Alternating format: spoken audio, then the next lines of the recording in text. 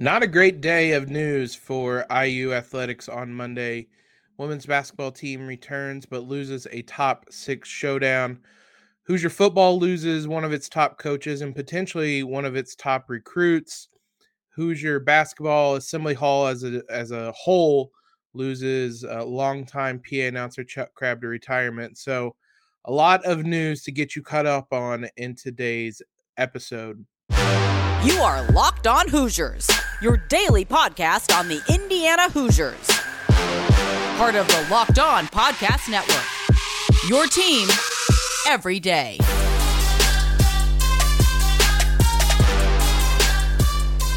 What is up, guys? It is Tuesday, February 1st. This is Locked On Hoosiers, your daily one-stop shop for all IU athletics news, analysis, previews, recaps. We're going to be doing a little bit of all that in today's episode. I'm your host, as always, Jacob Rude. I want to thank you guys for making Locked On Hoosiers both part of your day and your first listen every day. Just a reminder, we are free and available on all platforms, including YouTube, at Locked On Hoosiers. We've been premiering the episodes at 7 a.m. there every day, so it gives everyone a place to hang out, watch the episode together as they go through their morning routines, or for those really early risers, maybe you're already into work at 7 a.m., and I do not envy you. As we mentioned, a lot of news on the day, but none of it is fun. Women's basketball ends their 15-day hiatus by returning to the court in Ann Arbor for a top six showdown. Did not end well for the Hoosiers, not shockingly. The Hoosiers come away with their first Big Ten loss of the season there. Football, associate head coach and running backs coach Dylan McCullough reportedly will be leaving the program for Notre Dame. He was already a kind of a big piece within the staff. He also has a son, Deshaun McCullough, who was the top recruit in the 2022 class, one of the top recruits to ever commit to IU. So uncertain future there for the Hoosiers. And then early in the day on Monday, news came out that long time PA announcer Chuck Crabb would be retiring immediately. So plenty of news to get you guys caught up on today. Before we jump into that, though, I want to make sure you guys are subscribed wherever you're listening to Locked On Hoosiers at whatever podcast app you use. Also, you can follow us on Twitter at LO_Hoosiers. Let's jump into the women's basketball game to start off with. Hoosiers fall 65-50 to number 6 Michigan. It became a top 6 matchup earlier in the day on Monday. Both the Hoosiers and Michigan moved up one spot in the polls. So it was number 5 Indiana versus number 6 Michigan. It was a weird game, if I'm being honest, which not a shock considering the Hoosiers were coming into this after 15 days off due to COVID outbreak within their program. COVID outbreak within other programs kind of extended that break as well.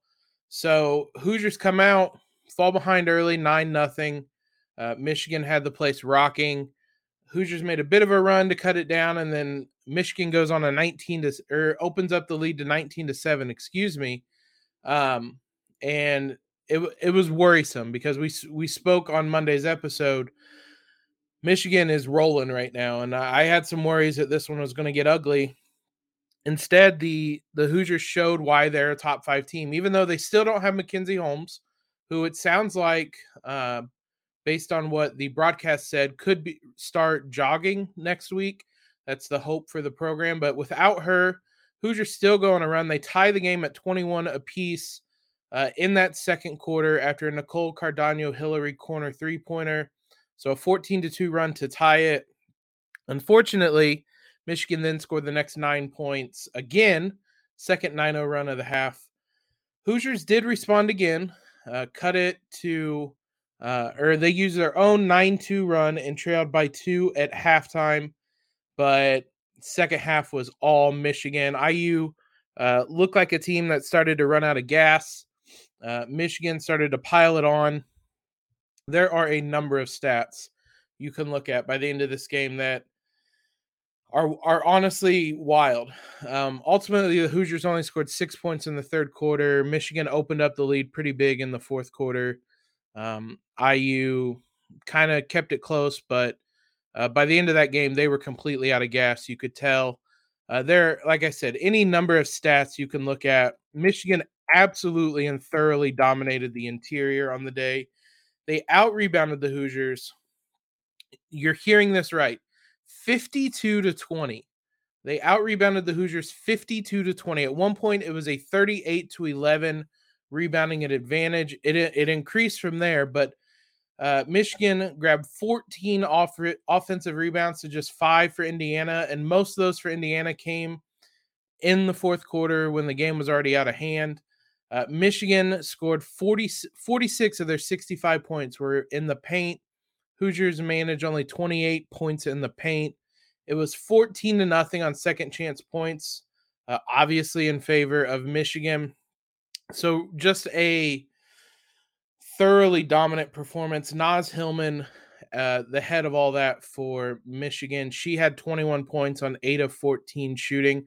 Michigan overall shot 26 of 55, 47.3%. For most of the game, they were at 50% shooting. Now, you may be thinking, how is this a close game if they're shooting 50%? Well, IU forced 25 turnovers. They turned that into 21 points. That was the lone reason this team was able to stay in the game, because they only shot 33% on the night, and that number trended downward throughout the evening for a long stretch. And really, up until the end of the game, Michigan had as many turnovers as they had field goals, but Hoosiers ultimately struggled to shoot the ball, struggled to get into the paint. Keandra Brown got into foul trouble. She's starting in place of Holmes, got into foul trouble early trying to guard Hillman. Hoosiers don't have much size after that. Gulbe could only do so much without getting into foul trouble herself, and Michigan just beat up the Hoosiers inside, really had their way. It was the first game really that the Hoosiers, you could tell, really missed Mackenzie Holmes. The Purdue game was a close game, but it wasn't a close game because Purdue was just living inside. And this was a night where Michigan was just living inside. And granted, Naz Hillman is arguably Big Ten Player of the Year, a top 5 pick. She'll be in the WNBA draft. She's an absolute monster. With Mackenzie Holmes, she would have been a handful. Ultimately, the Hoosiers were going to need a lot of people to step up and play perfect on the night. Nobody did that for the Hoosiers, and as a result, you see a 65-50 loss. Now, in the grand scheme of things, losing to a team ranked one spot below you on the road, 15 days off, certainly by all means not the end of the world. This isn't a bad loss that's going to sting in that nature, but it is a loss, and this was the only time these two teams are going to meet. The two teams are tied atop the conference win-loss record, so they're gonna take it to the wire, I would imagine, these two teams, for the Big Ten title. So we'll see how that plays out. But the Hoosiers fall for the first time in a Big Ten game, I believe, in over a year. It had been a long time since the Hoosiers had lost a Big Ten regular season game. Mentioned that a lot of people struggled on the evening. We're going to look at really the entire starting 5. The Hoosiers don't go too deep anyway, but look kind of at each player and see what went right, what went wrong for them on the evening. But first, guys, there might be less football being played, but betonline.net has way more odds and info for this playoff season. From scores, totals, playoff performance props, to where the next fired coach is going to land, BetOnline is the number one spot for all things NFL betting in 2022. And it's not just football. BetOnline.net's basketball, hockey, boxing, and UFC odds coverage is the best in the business. From sports right down to your favorite Vegas casino games, BetOnline is your number one wagering destination. BetOnline's the fastest and easiest way to wager on all your favorite sports and play your favorite games. BetOnline, where the game starts. Mentioned that a lot of people struggled on the day for the Hoosiers. It was to be expected. It certainly looked like they ran out of gas toward the end of the game, which the 15 days off paired with the lack of depth this team has meant that was always kind of going to be the case. Nicole Cardano-Hillary was the best player on the day, really, for the Hoosiers, I thought. She ultimately shoots 6 of 15 from the field, but a career high 8 steals. She was the reason the Hoosiers were able to force so many turnovers of Michigan throughout the day. And she's always an absolute pest. Michigan has a bit of a turnover problem. They don't have a ton of guards that are able to bring the ball down the court. So when Nicole Cardano-Hillary could get up in the guards that they do have and create some problems, it really gave Michigan some issues. She finishes with a team high 16 points, had 5 rebounds, couple of assists mixed in there as well. But ultimately goes just 6 of 15 from the field, 3 of 7 from 3. But she was one of the few that I thought looked decent throughout the entire game. And even she kind of ran out of gas at the end, played 38 minutes. When Mackenzie Holmes is out, the Hoosiers really need Grace Berger to step up. And if you want to talk about someone that looked exhausted by the end of the game, Grace Berger did. She also went 6 of 15. Certainly felt a lot different. Grace Berger, toward the end of the game, had a number of layups that Michigan was kind of conceding so that they would not foul, and she just kept missing them. And it was just kind of a sign of how exhausted she looked, how much a Hoosier struggled on the day. She finishes with 13 points, had 6 rebounds, did have 6 assists, a couple steals of her own as well, but that looked like a IU team that was coming off a 15-day break up against a Michigan team that was absolutely rolling. And there was only so much the Hoosiers could do about that. They fought valiantly for a half, maybe even the better part of 3 quarters, though it really started to get away in that third quarter. But the Hoosiers did about as much as you could reasonably expect given the circumstances. Ali Patberg struggled on her own right, 4 of 13 shooting, couple rebounds, no assists, only 10 points on the day. Like I said, with Mackenzie Holmes out, you need Patberg, you need Berger, you really need the entire starters to really step up. And for Patberg and Berger to go a combined 10 of 28 from the field, Hoosiers aren't going to win many games without Mackenzie Holmes with those two doing that. They may not win any games with those two doing that. So, again, this is the toughest opponent they'll play the rest of the Big Ten schedule. Probably the toughest opponent they've played in the Big Ten this season. I thought Michigan looked better than Maryland did. So the Hoosiers were able to hang with them for the better part of 3 quarters on the road after 15 days off without Holmes. Like, if you add all those qualifiers, it's good, but that doesn't make it's still a loss in the loss column. Brown and Gulbe that we mentioned were relative non-factors. Brown finished 0 of 1. She played 20 minutes, immediately got into foul trouble, and just battled that throughout the entire game. She finished with 4 fouls. Gulbe was 3 of 10 from the field, 5 rebounds, a couple blocks, but only 8 points total. So those two struggled. Everybody in the country is going to struggle against Naz Hillman. We talked about her in Monday's episode, one of the best players in the country. She's going to be one of the top picks in the WNBA draft when the basketball season, college basketball season is over. But those two have had a tough go of it, being asked to fill in the post for Mackenzie Holmes. It's going to be tough for anybody. Those two continue to give the effort, but it was a rough go of it, we should say, on Monday. So the Hoosiers dropped their first conference game of the season. Again, a frustrating one, but they'll be able to bounce back pretty quickly. Everything's going to come quick and fast with this team. They'll be back in action on Thursday. Finally, we'll have another home game against Minnesota. We'll have a preview of that. Most likely on Thursday, we'll be able to preview that game for you. Now, for the dearth of football and just general other news, obviously leading off with Della McCullough leaving for Notre Dame.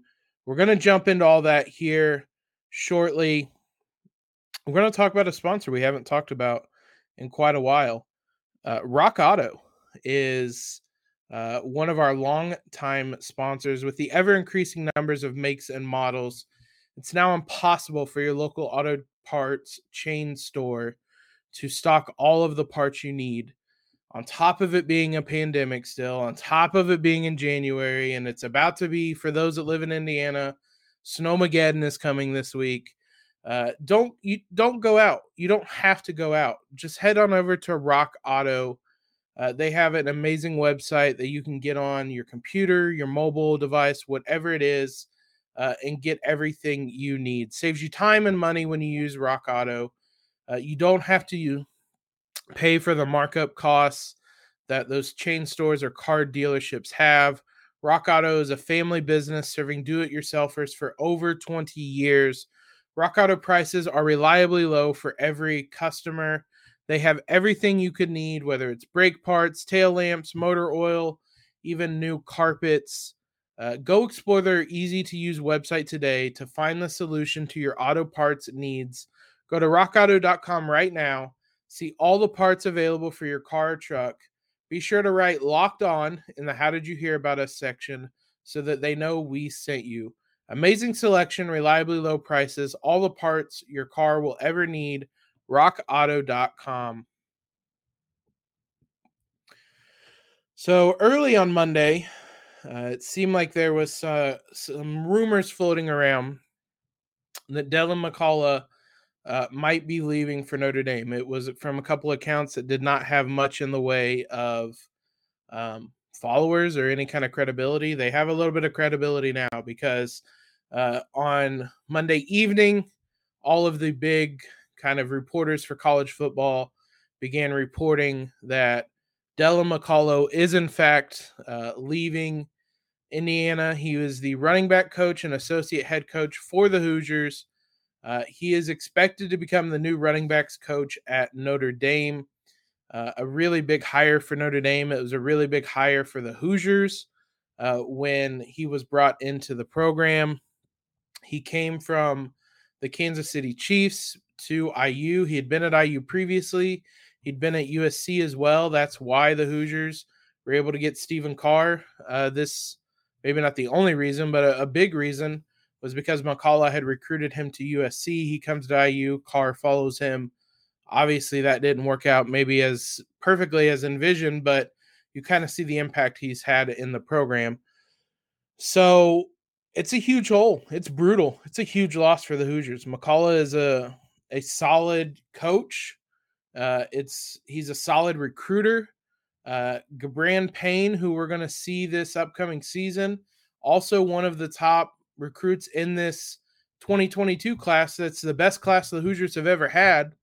One of the top guys from it was recruited by Della McCullough. There's also the elephants in the room, if we're being honest. Deshaun McCullough, his son, is the top recruit in IU history, according to 247 Sports. The highest rated recruit in IU history. He was seen as the guy that will likely come in and step into the hole as that Micah McFadden left. At least one of the guys that was going to do that. I kind of speak in the past tense because if I had to guess, I would imagine he's going to follow his dad to Notre Dame, though certainly as I'm recording this, none of that has come out. It could come out on Monday. I don't know. But Deshaun is just one of a couple of sons that Dylan has that are committed or on the IU football roster. He has another son that is a 2023 commit to Indiana, also a safety, also a 4-star recruit. He's ranked 154th nationally, the second best recruit in Indiana. What's the status of that going to be now? I would be far more certain that he is going to leave or decommit and commit to Notre Dame now. He has another son, Della McCullough II, that is on the IU roster. He transferred from Miami of Ohio to Bloomington. Who knows what he is going to do? He already transferred once, so potentially he transfers again and follows his father again. I don't want to speculate a ton on that because one, by the time you're listening to this, that might have already happened. But two, we just don't really know what's going to happen with all that. And but it's a huge loss, even kind of taking away the fact that he has really talented sons that are recruits for the program. He's a good coach, but it starts to raise even more questions because this is more coaches that are leaving the program. It's really been kind of just this mass exodus. It's starting to feel like of this IU football program. Offensive coordinator was fired, defensive coordinator leaves, associate head coach leaves.